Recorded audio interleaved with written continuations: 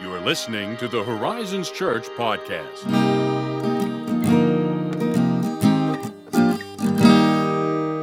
Here's a question for you. Hit me. Why do the people call you about your car's extended warranty? Where does that whole scheme come from? Apparently, it's like just the right note of anxiety to strike with people. You know, they're like, nobody knows about their extended warranty because everyone was flustered when they signed the lease or the whatever it is you buy. It's not a lease. That's the opposite. When you buy a car, I feel like a lot of things are happening that I didn't know about. I'm like, yeah, can we make it cheaper by not putting oil in it? I'll do that myself.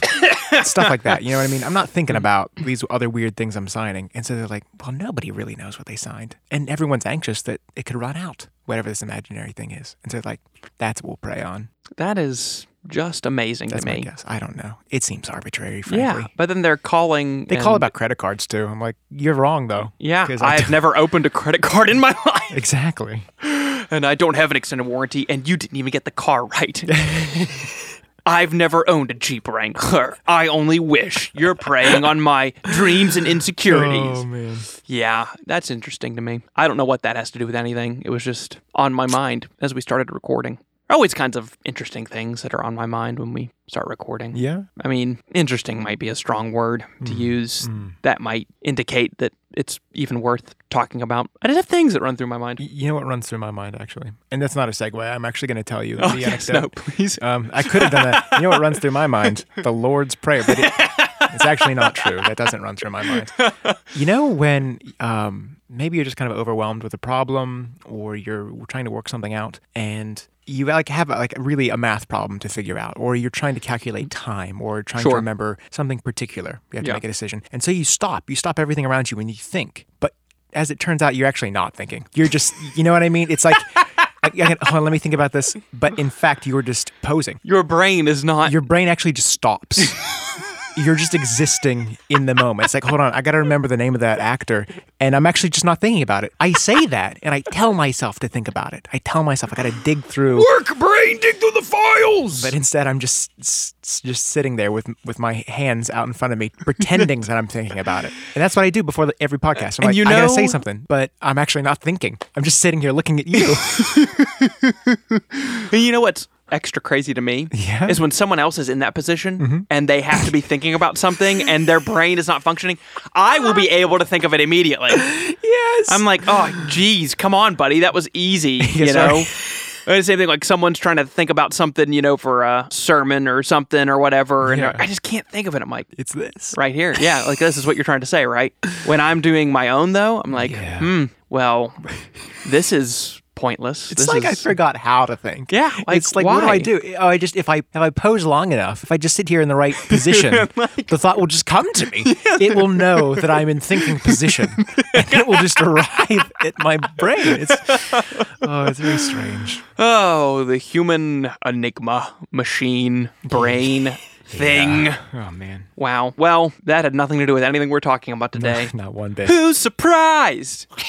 Nobody who listens to this podcast on a regular basis. Oh. You know what we're talking about today. Yeah. You know that we're concluding our walkthrough of the Lord's Prayer. Wow. It has come to an end. Wow. Not the prayer, I mean. It's the prayer. We will continue to, hopefully, pray it. But, I mean, our particular discussion of it is winding down.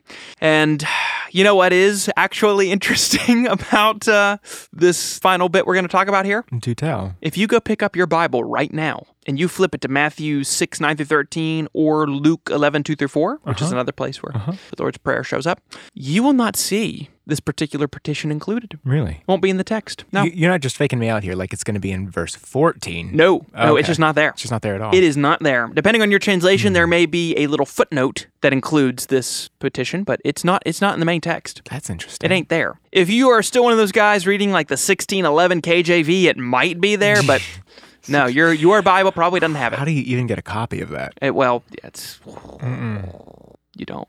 Yeah. If you had the 1611 KJV, you couldn't read it. Let me tell you what. So, yeah, it's not going to be in that passage. Or if you are at a Catholic Mass, and they are praying the Lord's Prayer, which they do every Mass, and you show up and you are praying this part very confidently. You're praying the prayer very confidently because you know the prayer. Yeah, of course. And you say this last part very confidently and loudly. You will stop in your tracks immediately because you will notice very quickly no one else is saying it. Oh, really? Yeah. Really? You'll feel like an idiot. Ask me how I know that. Because the Catholics don't use this particular line in their Masses either. That's interesting. Yeah. So, in fact, this is really not a petition at all, actually. It's a doxology. Oh. And the doxology, of course, is, "For thine is the kingdom and the power and the glory forever. Amen." That's it. This might expose my ignorance of terms here, but why is it a doxology and not a petition? Because at first glance, it seems to be just as much a statement of fact as some of the previous ones. Like, he doesn't need us to tell him, "Thine is the kingdom," etc. Right. Yes. Great point. Great question, actually. So what differentiates this particular clause as a doxology is the fact that in the previous lines, we were like asking for things. It's like, "God, let your name be hallowed. Like, let your kingdom come. Let your will be done. Like, give us this day. Forgive us. Deliver us." This is just a statement of, yours is the kingdom and the power and the glory forever. It is a statement of praise, basically. Okay. Instead of a request, if that makes sense. Yeah. So many, if not all, I think, of the New Testament epistles end in a doxology. Really? Mm-hmm. You have Jude saying, "Now to him who was able to keep you from stumbling and who was able to present you blameless before himself, to him be glory, dominion, power, and majesty, now into the day of eternity through Jesus Christ our Lord. Amen." There's a similar feeling there. Yeah. So in this case, "For thine is the kingdom and the power and the glory forever," that's a pretty good doxology. I mean, that's helpful theologically. And in fact, it actually sounds pretty similar to the words of 1 Chronicles 29:11, which is perhaps echoing those words. 1 Chronicles 29:11 says, "Yours, O Lord, is the greatness and the power and the glory and the victory and the majesty, for all that is in the heavens and in the earth is yours. Yours is the kingdom, O Lord, and you are exalted as head above all." So, I mean... They really pared that down, though. Yeah, they did. They really did pare that down. So, before we get into the doxology's actual content, I think it would be helpful to talk about why is it missing from our Bibles, and... For example, why don't the Catholics use it in their Mass when they're praying the Lord's Prayer? Because chances are, if you grew up Protestant, which many of us did, you learned this part of the prayer. Like it's just part of what you pray. And anytime I've ever prayed it in a church, other than a Catholic church, we've included this line. So why doesn't it show up in our Bibles today? And why, for instance, don't the Catholics use it? Well, as it turns out, there's actually a surprisingly simple answer to both of those questions. Oh. Yeah, but brace yourself. Okay. The doxology is not present in the earliest, most reliable manuscripts of Matthew. Ooh. The Gospel. What? Yeah, it's not there. It's just not there. Interesting. You go back to the earliest ones we have, totally missing. That feels weird. Completely absent. Just not there. Not hiding, just not there.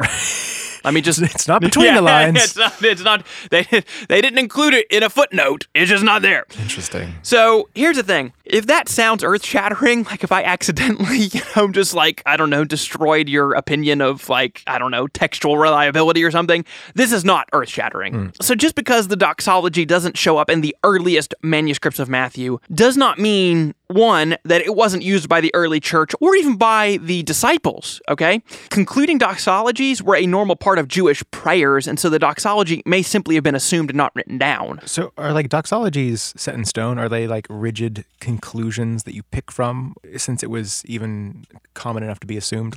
We always end with one of these preset lines. This is how this is our final stanza.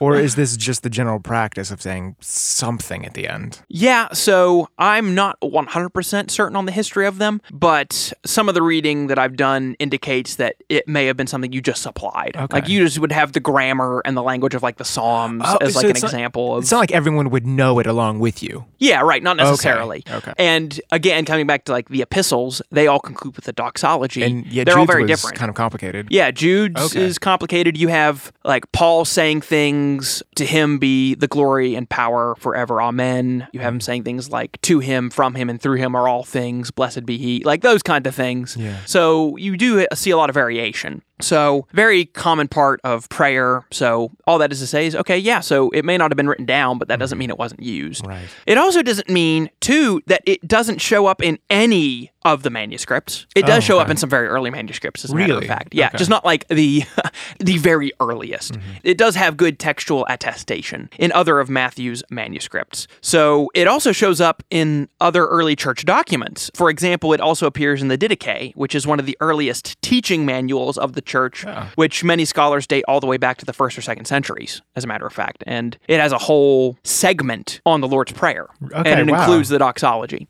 So all that is to say is just because it didn't show up in the very earliest manuscripts doesn't mean it wasn't used. It doesn't mean the fact that we pray it is incorrect. There's nothing wrong with the fact that we, as good old Protestants, include this doxology when we pray the Lord's Prayer. It does seem weird, though, to say it without a line of what feels like closure. It feels better. It's a capstone. Yeah, and I think we do kind of like that concluding line there. It feels right. I did feel oddly, I don't know what the word is, but when we didn't say it at that mass, I was at, it doesn't feel like I ever finished the prayer. Never mind the fact that you started to. Yeah, especially that. It's like, I'm just going to walk out of here and say that quietly to myself. I'll be in the confessional. Yes. Forgive me, Father, for I've sinned. So now that we've cleared all that up, what about the actual content of the doxology? Well, I would say it very nicely and neatly brings the prayer full circle, really, in addition to giving us kind of a nice concluding note on it, because it reminds us why we're praying in the first place. We're praying precisely because the kingdom and the power and the glory belong to God forever. That's the ground of our prayer. In other words, we're praying because God can answer our prayers. That's basically what we're affirming when we say those lines. He is the king who can cause his name to be hallowed and his kingdom to come and his will to be done. He is the one who has the power to sustain us and forgive us. He is the one who will deliver us safely through the present darkness and into the glory of his blessed presence. That's all kind of contained in that doxology. Yeah, and then you get to affirm that, I guess. It's a nice reminder both for us. Also, I kind of think that, I don't quite know where this need comes from, but I appreciate the idea of following up this list of petitions with something other than another request. Yeah. Like, at least there's more overtly a tone of praise or thanks or worship that is like, here are all of these things that I want and I need from you to sustain me and to live more righteously than I could ever on my own. Also, let's recognize who that comes from and thank you for these things. Yeah, exactly. So I do think, quite on that note, it protects us, if I could put it that way, from thinking about God in like vending machine terms. I think that's always a danger for us, right? I would like C2, C3, and D4. Yes, please give me that. So it brings us back to this place of, ultimately, however you choose to answer these prayers and however you do provide for our petitions and our needs and our desires, yours is the kingdom. It belongs to you. Yours is the power. It belongs to you. Yours is the glory. It brings us back to that place of awe and reverence. It makes me think of Jesus praying like, here's what I would really like, but also at the end of it, your will be done. Yeah, exactly. That is exactly right. And one would think that may have been done on purpose then, So you have the doxology then not only ascribing praise to God and bringing us back to that place of reverence and kind of humble submission before him, but it also does, I think, ground our confidence in praying in the first place. And you alluded to this just now, because if God doesn't possess the kingdom and the power and the glory forever, then we have no assurance that he can actually answer our petitions. And at that point, why are we bothering with praying, right? Exactly. I think we've talked about this during the series, but prayer, I think, is one of the more difficult, if not the most difficult, of the spiritual disciplines. It's just so mysterious, right? Yeah, sure. And I always hesitate to use the word mysterious because that gives you it's overused, and it's that get out of jail free card. Because we know a lot about prayer. I think when I say mysterious, it's like you're speaking to God, you're communing with him, but it's not at all in the same way that like you and I. Yeah, it doesn't lend itself to human metrics. No, that's exactly right. That's exactly it. There is no real analog for what we're doing here, because God exists on a completely different metaphysical plane than we do. So there's this frustration that we come into it expecting, it's just one creature talking to another creature. And that is not at all what's happening. It is creatures talking to uncreated creator. And so if God, again, doesn't possess, the kingdom, the power, the glory, and he can't answer our prayers, if he's not on a different metaphysical plane than we are, why are we bothering? We're just with well-wishing ourselves. Yeah, and at that point, you could spend your time in much more effective ways and much less frustrating ways. So you have all of that happening, and it also provides us a much-needed reminder that we don't merit any provisions or grace from God, which is something else you alluded to. You hit all those things in one sentence, and I have to be let me explain this in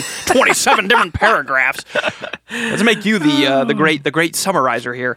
Yeah, we don't merit any provisions or grace. We don't merit or earn the answers that God gives to us. I mean, he doesn't need anything. It's not like he's up there, waiting. He's like, well, when you, like you said, when you're righteous enough, I'll go ahead and answer these petitions. The doxology reminds us, as Calvin noted, that our prayers are founded on God alone, so that we don't rely on our own merits. All answers to prayer come to us because of God's graciousness and generosity, because all things are already his, not because we've in any way earned any answer from him. God's not a cosmic banker. I guess that's what I'm trying to say. He's not a cosmic banker. You don't make little deposits of righteousness, which you can then withdraw for answers to prayer. Oh, can you imagine that? Oh, it's basically prayer answering juice. Yeah.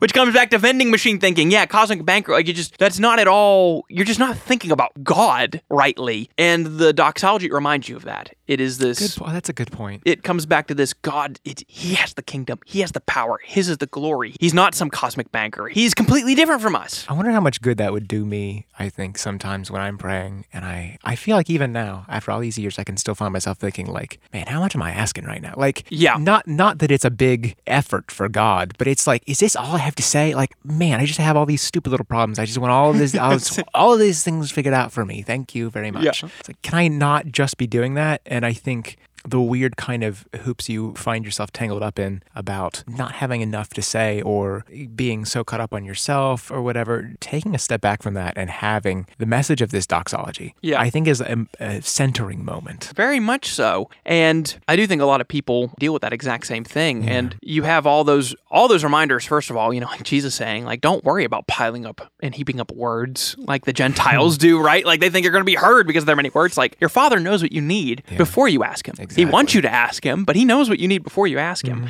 And again, down to like the most seemingly small, insignificant thing to like the biggest thing in our lives. Oh, yeah. You don't exhaust God. He is fullness of life. Like that's like when the scholastic theologians talked about God. It was like, I mean, he is the fullness of infinite bliss and blessed life. Like you cannot, I know I'm getting a little off track here, but like they talk about like, this is a very scholastic of them. Like God does not move. Like in the sense like there is no movement in God. Like there's no unrealized potentiality in him. And the people like was like, oh, that means like, God's just like this stationary, immobile. And like, no, that's not the point they're making. He is so full of life. We can't comprehend. Yeah, see, like I got us on this digression that really needs a lot of explanation that I don't have time to do. The point of what I'm trying to say is like God is this infinite fountain. Yeah. It's not like, well, shoot, I used up, a quart of this fountain today. I guess that's going to, really set me back and set God back. No! The prayer answering juice box is empty. Yeah, like no. That is not ever how that works. God cannot run out of life or glory or any of those things. The kingdom is not in danger. You know what I mean? Like the kingdom is not going to be shaken. All these things. I think even further, he knows the innermost desires and needs that you've never even put words to. Oh yeah, he knows you better than you know yourself. He knows those things better than you do.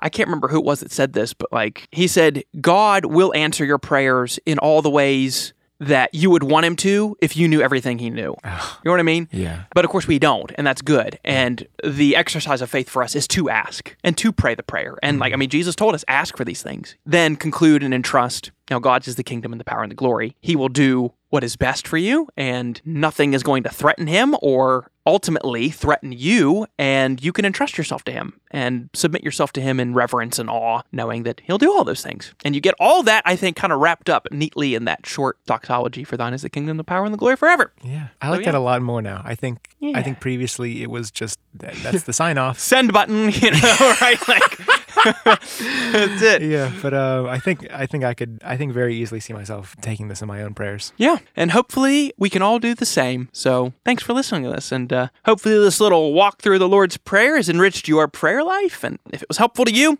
and you want to leave us an honest 5-star review, you can do that. Go to the iTunes podcast section there, type it all up. It'd be great. And if you have any questions on this or any other topic, you can email us at podcast@horizonschurch.net, or you can interact with us on social media. Thank you, as always, for listening. And don't forget, God's is the kingdom and the power and the glory forever. See, a little sign off there, but not really. Just a little irreverent, but, slightly doing that. It'll bring it full circle here.